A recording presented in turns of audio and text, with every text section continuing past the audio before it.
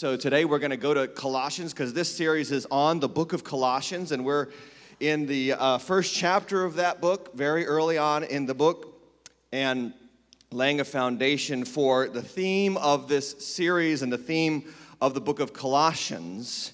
And it's on the top of the page, and we'll get there in a moment. The title of the message is Fortitude is Available. Fortitude is available. So last week I mentioned how frustrating fake news can be. Frustrating because it's so prevalent in our day and age, and we don't know what news outlets to trust, and so many people have so many biases that they kind of saturate their reporting in that it can be very frustrating to know the truth. So last week, frustration is optional. This week, fortitude is available. You can be strong no matter what you hear in the world. You can be strong no matter what messages that you have received from the people out there or on the television set or in your Facebook feed. You can be strong. But listen, strength is available. That means that you can get it, but you might not have it. And I want to tell you how to find strength in times of frustration when it seems like everybody has an agenda, everybody has a measure of deceit, and we need to be people who are rooted and grounded in the truth of God. Can I get a good amen? So today, Colossians chapter 1, verse 15, we're going to read it as we go through the message today, but here's what I want us to do first. I want us to stand together, and if we can, guys, let's put up the theme verse on the screen, Colossians 2:8. This is the theme of the series, is the theme of the book of Colossians, and I want us to, once again, read the scripture together as a body of believers. So here's the point of the series, here's the point of the book of Colossians. Let's read together Colossians 2, verse 8. 1, 2, 3. See to it that no one takes you captive by philosophy and empty deceit, according to human tradition, according to the elemental spirits of the world, and not according to Christ. This is God's word. Let's pray together. Father, we ask for what that verse asks of us, that we will see to it no one takes us captive to deceitful, empty philosophies. But Father, we will know the truth that is in Jesus Christ, your Son. And it is in his name we come to you, Father. And it is in his name we gather in this place, and we believe he is here with us. Help us to see Jesus and him only. In his mighty name we pray. And everybody said, Amen. God bless you. Have a seat. He says, don't let anybody take you captive to empty traditions and human philosophies according to human tradition and not according to, what's the last word of that verse we just read? Christ. Notice the word Christ. He doesn't say God. He says Christ. In another passage in Colossians, he's going to say that in Christ is hidden all the wisdom and the treasures of God. Christ is God. Jesus is God. He is not your personal assistant. He is not your special friend. He is not some imaginary fable from mythology. Jesus Christ lived on the earth. He walked on the earth for 33 years. He was crucified under Pontius Pilate, under the Roman Empire, and 3 days later, he rose again. And you can go to Jerusalem today, and you can check out one of two tombs that are both empty, because we still don't know where they buried him, because when you rise from the dead 3 days after they bury you, people are going to have a hard time finding your original burial plot. We do not worship a dead prophet from ancient past. We worship a living Savior at the right-hand side of God the Father. Amen. And I think that sometimes what happens with Christians and what was happening with the Colossians in the first century is we come to Christ, but then we kind of forget what we have in Christ. And this is why we get misled into all these little spiritual bunny trails that lead us away from what we have in Jesus. Be careful, Christian, of the same temptation that was facing the Colossians in the first century. That there's some kind of secret knowledge out there that somebody else can help you get to a more higher spiritual plane. No, if it's not rooted in Christ, it's nonsense. Be careful, Christian, of the newest, latest book that comes down the pike. They're usually on Oprah's book club list. I'm just telling you, watch out. Because there's always some super spiritual guru offering you a path to enlightenment. And I want to tell you, there's plenty of good Christian books, but if they're not rooted in Jesus, the Son of God, watch out. They're full of nonsense. He's the way, He's the truth, He's the life. Amen. And what Paul was trying to tell the Colossians is, you've got to be strong in what you know in Jesus. And he goes off on this long tangent of who Jesus is in the second half of the first chapter in Colossians. And we're going to get to that in a moment. But sometimes we forget what we have in Jesus. Sometimes we forget, and we've got to do a little bit of investigation. And we've got to realize just how powerful, just how wonderful, just how awesome Jesus is. I was raised in Western Massachusetts. Now, in Western Massachusetts, we have what is called trees. You're like, we have trees here, not like over there. It's like forest. You ever been to the Berkshires? It's like another planet. It's like where they film Star Wars scenes. Come on, you know what I'm talking about. I was raised in the middle of a forest, and my father was a wood gatherer, and he would chop down trees, and then he would cut the wood up, and he would store it for the winter, and we would burn. Well, this I hated it when I was a kid because I used to have to help him. But it took root in me as an adult because now we have a place in our house to burn wood and keep our house a little extra warm in the winter. And so I have gotten, about 10 years ago, I got into the habit of gathering wood for winter. So what you need when you gather wood is you need a good chainsaw. And I went to the store and I bought myself a Craftsman chainsaw from Sears. All the chainsaw people know exactly what's wrong with that. And I told my father, and he was on the phone with me, and he said, what did you buy a Craftsman for? I would have let you borrow my steel chainsaw. Son, we are a steel family. Come on, chainsaw people. And if you're a steel family, you don't speak to Husqvarna people. Come on, you know what I'm talking about? Anyway, that's for another message. So I borrowed my father's chainsaw, and I tried it, and it didn't work very well. And I have a picture of a steel chainsaw up on the screen here. We can put that picture. That's a steel chainsaw, okay? That's a real chainsaw. So anyway, I tried my father's steel chainsaw. It didn't work very well. The Craftsman worked for a while, but eventually it didn't work well anymore. And I called my father, and I said, I got a problem because I got two chainsaws. They don't work well. He says, why do you even try the Craftsman? Use mine. You just might need a new blade. And so I went to the store. I got a new steel blade for my father's chainsaw, put it on there, and I'm telling you something. It was like an enlightenment moment in my life. I put that chainsaw through some wood, and it just went like a knife through butter, just zoom. And I was like, oh, praise the steel chainsaw, right? It was a conversion moment. And so I was like, I got to get me a steel chainsaw. So I went to the steel chainsaw shop. They don't sell these at Home Depot and Lowe's. You got to go to a specialty shop for this chainsaw. So I went to the steel guy. And I said, my father has this model chainsaw. I want the same thing. He goes, we don't sell that model anymore. That's from like the 1980s. He says, but I can get you a comparable model that we sell today. I said, all right, fine. I'll buy that one. So he brings me to this shelf of chainsaws. There's literally 15 chainsaw models on the shelf, and they range from the left-hand side of this shelf, $250, to the right-hand side of the shelf, about $2,000. And so he walks me over to the shelf, and I'm looking at the first price. I'm like, oh, okay, $250. That's not too bad. But he goes past that one. The $350, the $450, the $650, the $750. He goes to the second to last chainsaw on the shelf. It costs $1,500 stinking dollars. And he says, this is about the equivalency of what your father owns.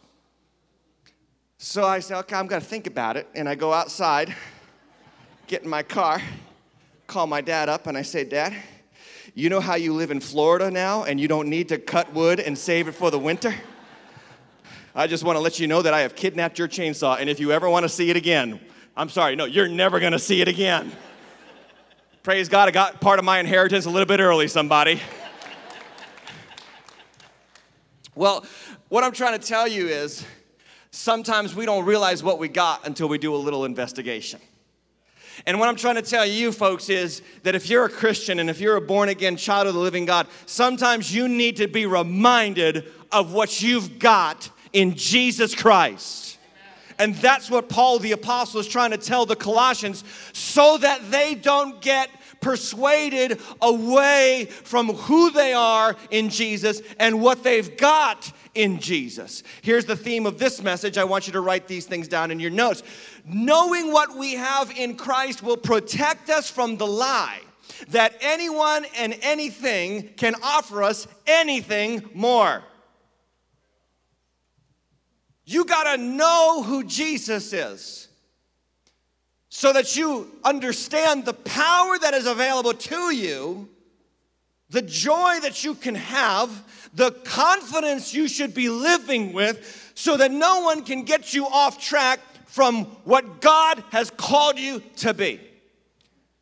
Now, it is not for lack of trying that the world tries to find some way of getting the good life outside of Jesus. There is no shortage of options, no shortage of sales pitches, no shortage of conferences and motivational speakers and sessions and classes and accomplishments in this culture that promise the good life and really never deliver. This came out recently, a report from Yale University. The most popular class in Yale this past year was Psych 157, and the title of the class was Psychology and the Good Life. Psychology and the Good Life. In other words, the class's theme was how to find happiness. It was the most taken course at Yale University.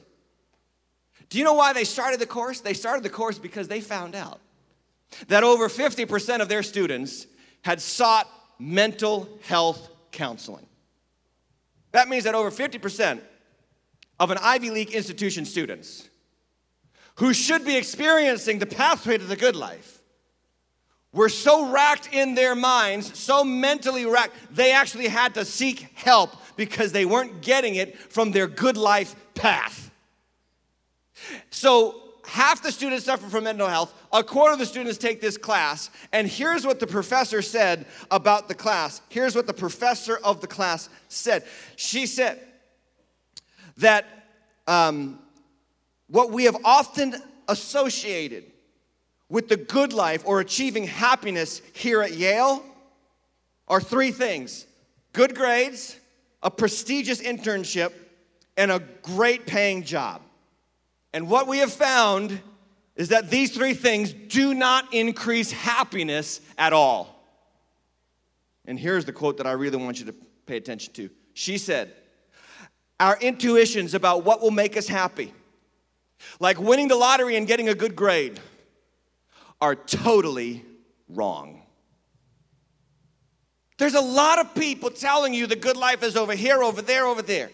And you've got to understand that it just takes a little bit of time before we realize that what we thought was the way to true happiness, life, and peace often fails us. Because if it's not rooted in the one who made us, we will not find the purpose that has already been pre-programmed within us, and that is only found in Jesus.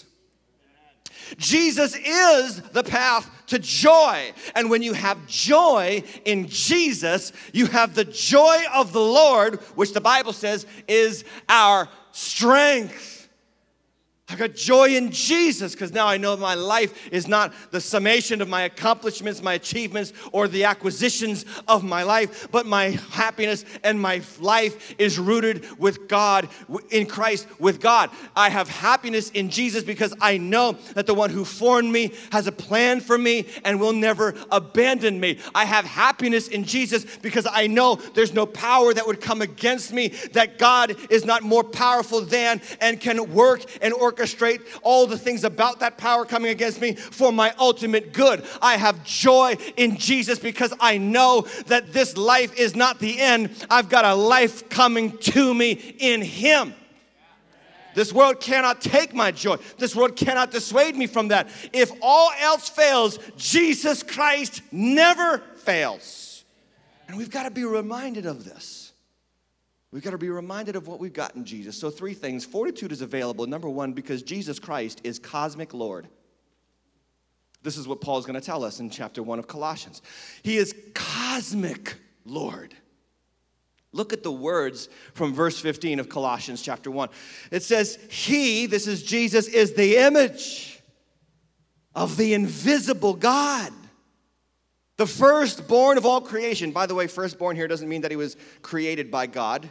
Jesus Christ was never created. He became flesh, but He was with God in the beginning. He was God. That's John chapter 1. The term firstborn here means it's an ancient term referring to the son who has the control of the Father's house. So what firstborn here means is that Jesus has control of all that God has. He's the firstborn of all creation. Now look at verse 16. For by Him all things were created. How were you created? Through Jesus, the Word of God. And then he says, in heaven and on earth, visible and invisible, whether thrones, dominions, rulers, or authorities, all things, somebody say all things, were created through Him. And look at these next 3 words. Underline them in your notes, if you will. They weren't just created through Him. They were created for Him. You were created for Jesus. You might not understand that yet because you haven't yet come to faith. But your life, the point, the aim of your life is to be the living body of Jesus Christ on this earth. Cosmic Lord. He says all things are created by Him and for Him, and then it says this, and He is before all things, and in Him all things hold together. Okay, let's unpack this, because the first part of the verse, He says, He's the image of the invisible God. If you want to know what God is like, Paul says, look at Jesus. This is why we have 4 accounts of His life, Matthew, Mark, Luke, and John, and they tell us what God is like, because when we see Jesus, we see the Father. This is good news for the person who does not feel worthy to be in church. Because the Jesus of the New Testament loved hanging around religious outsiders. He loved hanging around people who felt unworthy for God. Tax collectors loved Him. Prostitutes loved Him. Publicans and sinners notoriously ate and drank with Jesus. Because why? This is what God is like. God is the God who goes after those who don't feel worthy, those who feel outside the in crowd, those who don't quite feel like they measure up to the righteousness of other people. I got good news for you. Jesus Christ is coming after the people who don't feel worthy in church. This is good news for the person who feels like the storms of life are raging all around you. And maybe it's a financial storm or a relational storm or a child storm or some kind of storm. Just storms. And maybe you're in the middle of one right now. There's a story about Jesus coming out to the disciples in the middle of the storm, and He's walking on the water. And He speaks to the storm and He calms it. He's cosmic Lord. Jesus Christ can give you a word that'll speak right into your storm and calm the storm. You want to know what God is like, you got to look at Jesus. He is the image of the invisible God. He says to Philip in John chapter 14, verse 9, He says, Philip, don't you understand that if you've seen me, you've seen the Father? You want to know what God is like? Look at me, Jesus said. This is why you can't leave Jesus at religious teacher. You can't leave Jesus at religious founder, inspirational figure, prophet of old, rabbi, or teacher. He doesn't, as C.S. Lewis famously said, He doesn't allow you that option. You either read what He said about Himself and you come to one of 3 conclusions. He is either a liar, or He's a lunatic, or He's Lord. He was either completely unaware of who He really was, or He was trying to deceive millions, or He was Lord. And 1.8 billion Christians around the world have come to the conclusion that He wasn't a liar and He wasn't a lunatic. He is, in fact, the Lord of the universe. And so you got to understand that there's There's no way you can't know what God is like. My son was on the playground over here at the church the other day, and a little boy showed up and started playing with him. And they were playing together, and then they had a little 6-year-old conversation, as only 6-year-olds can do. And the little boy, my son Jake, asked the little boy, "Who's your dad?" And the little boy said, "Well, he's this person, and he does this and that, the other thing." "Who's your dad?" And Jake says, "You don't know who my dad is?" And the little boy says, "No, I don't know." He goes, "Well, if you don't know, I'm not going to tell you." Jake's my favorite. No, I'm just kidding. I'm playing around. But my point is that Jesus didn't do that to us. He came to clearly reveal the Father. Hebrews chapter 1 says this. I love this verse. He, Jesus, is the radiance of the glory of God. And check out these phrases. These are powerful phrases. The exact imprint of his nature. The word in Greek for imprint is character. And he upholds the universe by the word of his power. They're talking about Jesus. You cannot possibly put Jesus on the same playing field as Muhammad and Gandhi. And frankly, I'm sick of the world doing that. All of history revolves around Jesus. It is 2018. 2018 years since Jesus. Do you understand that before that time, we used to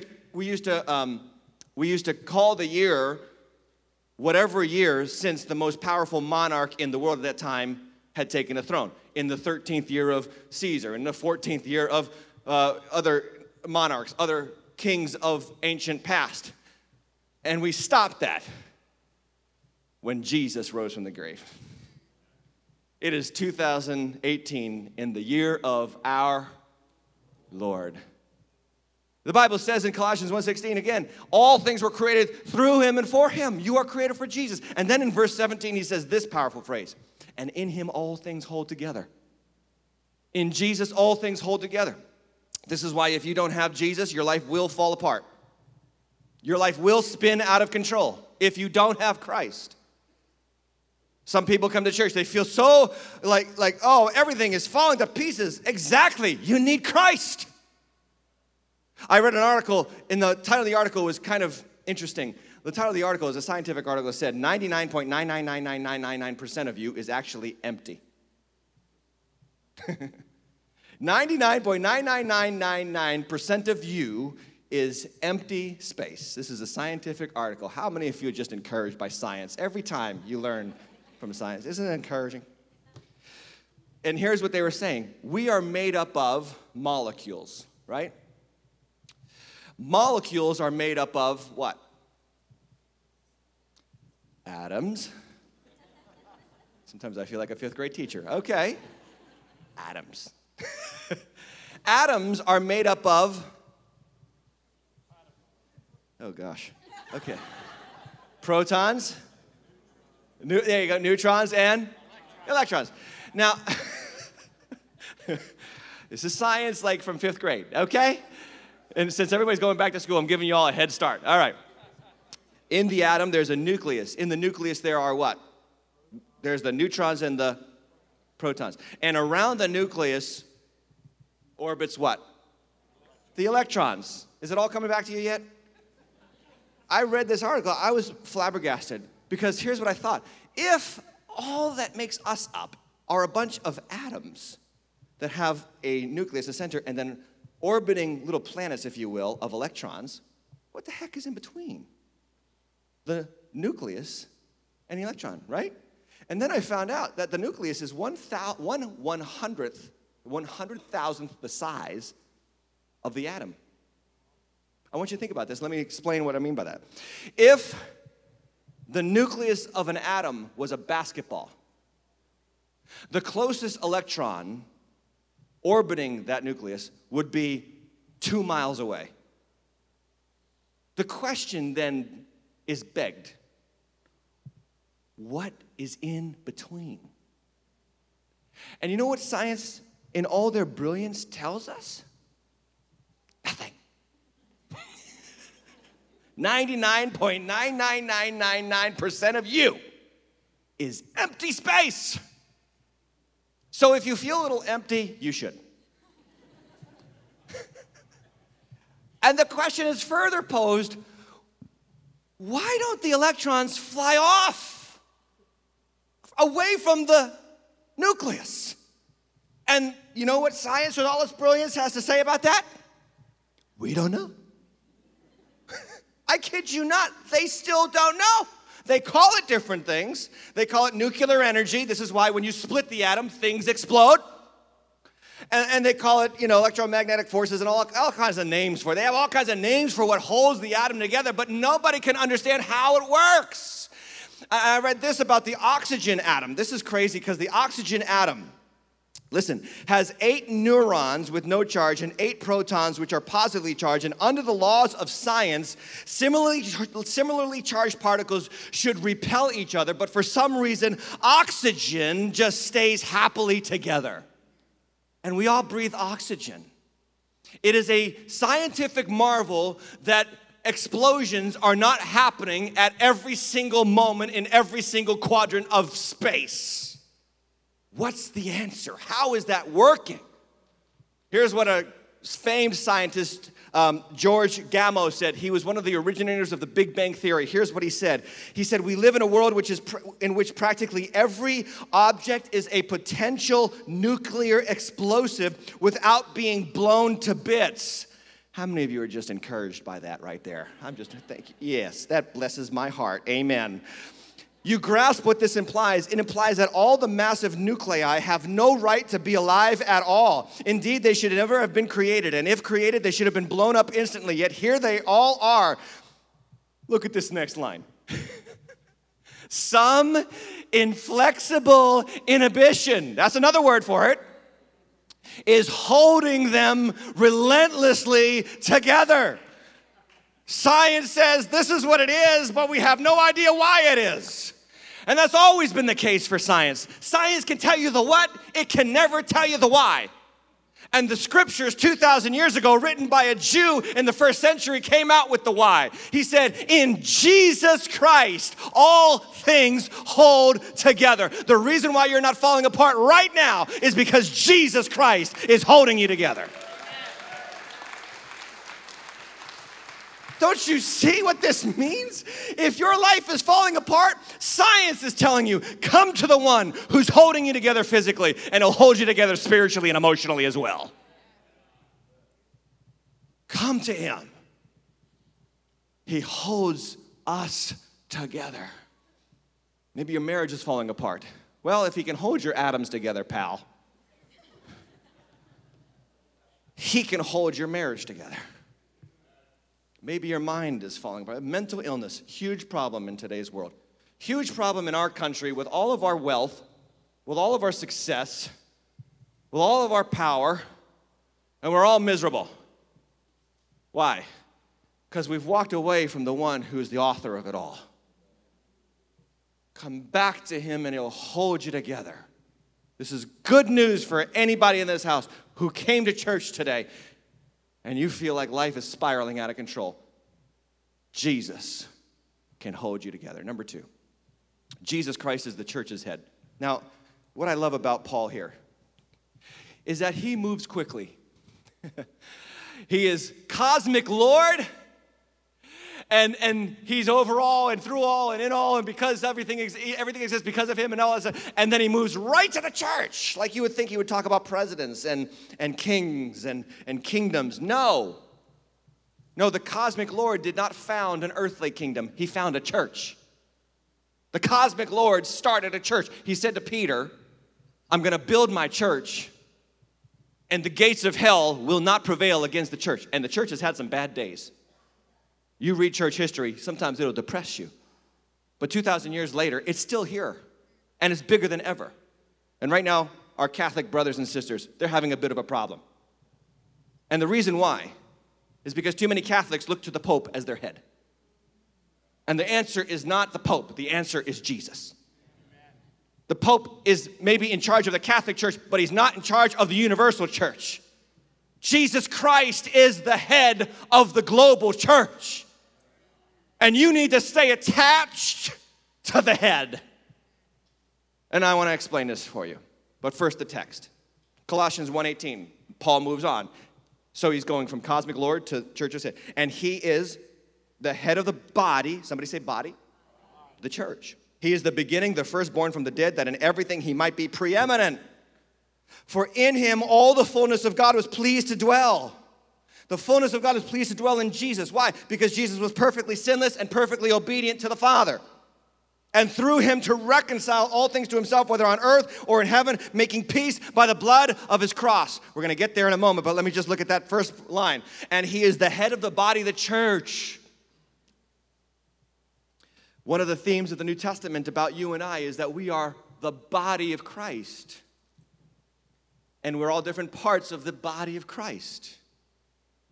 And everybody here who has a body knows that the function of your body is dependent on its connection to the head. Everybody look at my finger. Watch this. This is fabulous. Watch. Did you see that? I'll do it again. Okay, now in slow motion.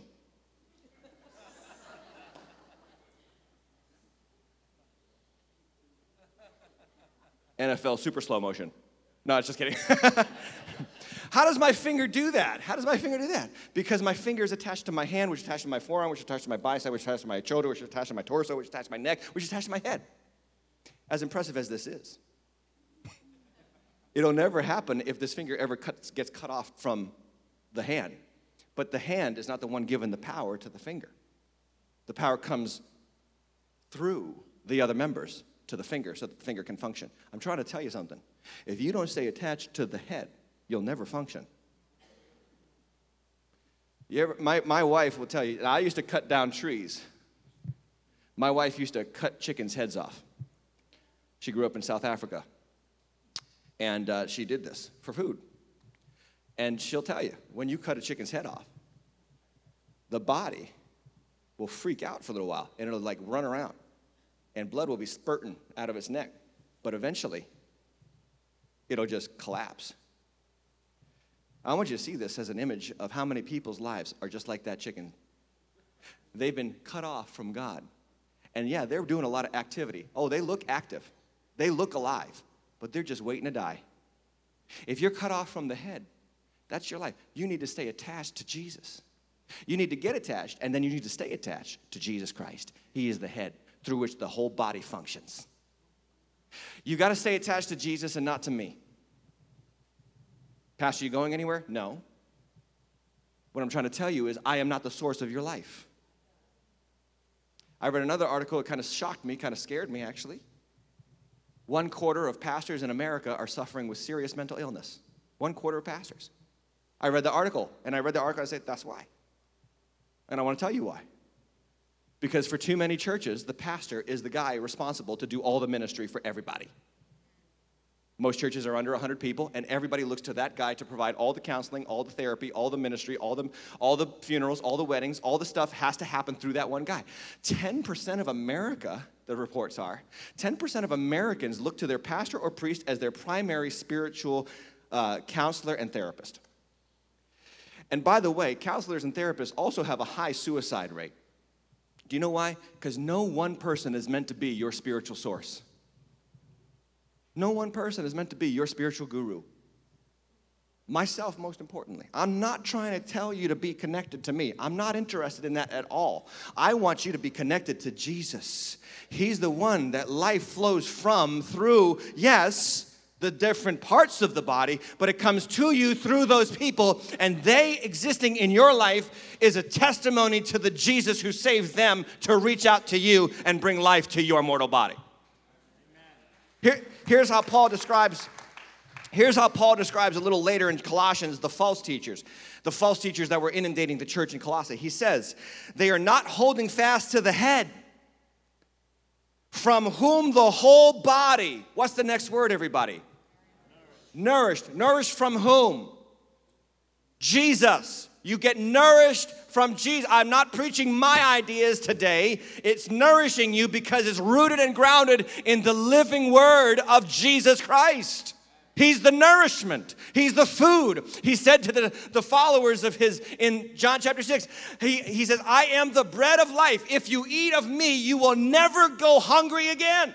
He said to the woman at the well, I am the water of life. If you drink of me, you will never go thirsty again. If you want nourishment, if you want health, if you want strength, if you want power, don't be attached to a pastor or a priest or a therapist or a counselor. Get attached to the body of Christ through whom the nourishment of the Lord Jesus will flow into your life. So he says, look, they're not connected to the head. They're not nourished. They're not knit together. And look at this. Through its joints and ligaments, it grows. The body, when it's connected to the Christ, the head, through the joints and ligaments. Some of you people are joints.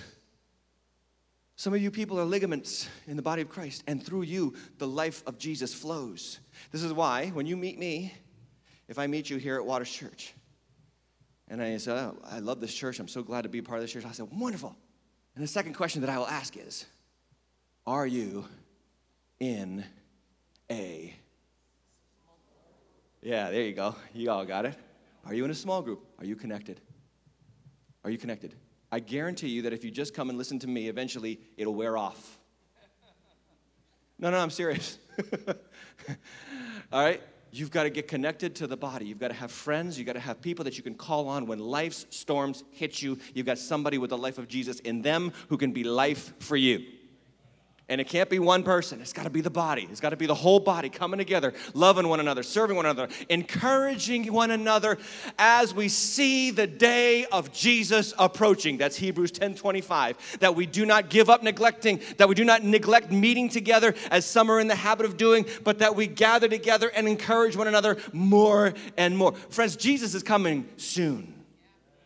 You look at the world, you hear the news, and you hear all about the stuff that's bad, all the things that are going on in the world, and you're like, I am freaking out, I don't understand. Yes, Jesus told us this would happen. And as we see the quickness of his arrival coming through all the stories and all the news that we see of the bad that's going on in the world, I got news for you. It's just a sign that his coming is sooner than before. Are you ready? Are you strong? You're going to be strong by being connected to the head through which you will function in your calling in Christ. Number 3, Jesus is the Christian's best friend. He's your cosmic Lord. He's church's head. He's Christian's friend. You've got a friend in Jesus. And your friend is the cosmic Lord of the universe. So let me unpack this for you, because here's what Paul says in verse 21. And you, who were once alienated and hostile in mind, doing evil deeds, he has now, can everybody say that word with me? Reconciled in his body of flesh by his death. He reconciled you. To what? To present you holy and blameless, above reproach before God, him. If indeed you continue in the faith, stable, steadfast, not shifting from the hope of the gospel that you heard. Jesus Christ died on a cross 2,000 years ago to do several things for us, but one of them is reconcile us back to God. Now, what does the word reconcile mean? It means this. It means that enemies make up and become friends again. Let me explain this for a moment. Every single one of you understands this individually.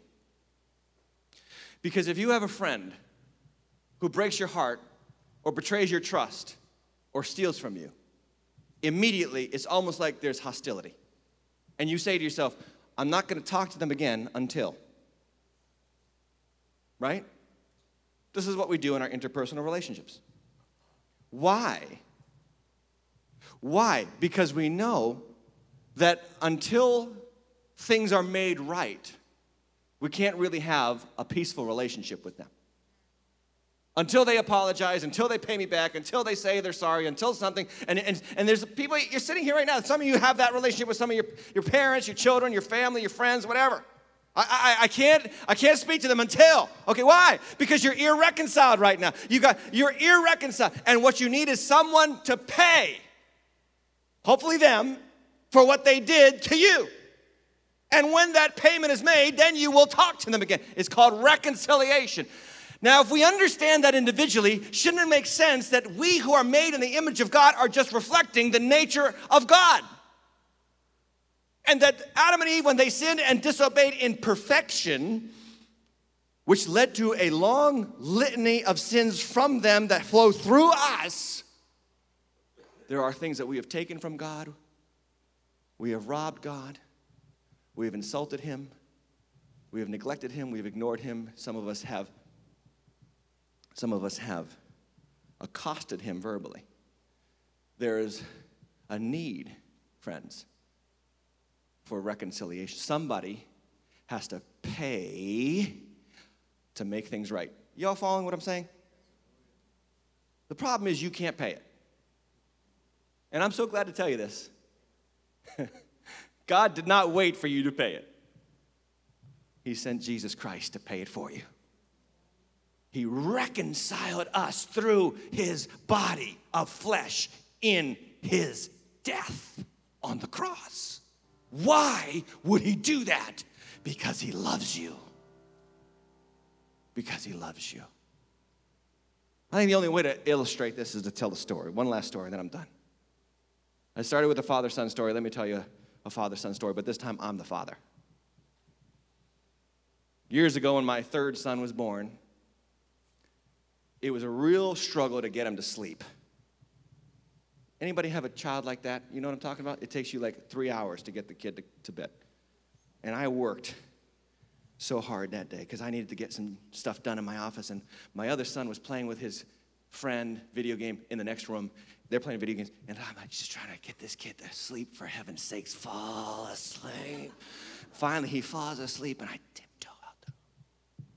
And I tiptoe to my office. I get on the computer. I'm typing as softly as I can. I don't want to wake up the kid.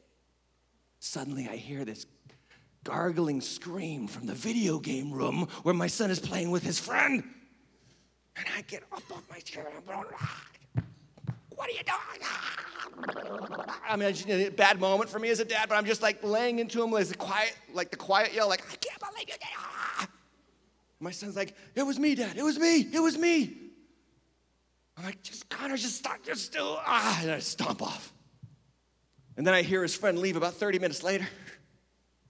So I decide, because I'm not that great of a father, I'm going to go lay into my son a little bit more for making noise. And I go back and I say, Connor, why you don't understand how hard it is to get your brother to sleep? And he's like, Dad, it wasn't me. And I said, what do you mean it wasn't you? It was my friend. I said, then why did you take the blame? And I'll never forget what he said. He said, because I didn't want you to yell at him. And in that moment, the Lord showed me what a terrible father I am. How I need his grace. But then he also showed me what Jesus did for you and for me.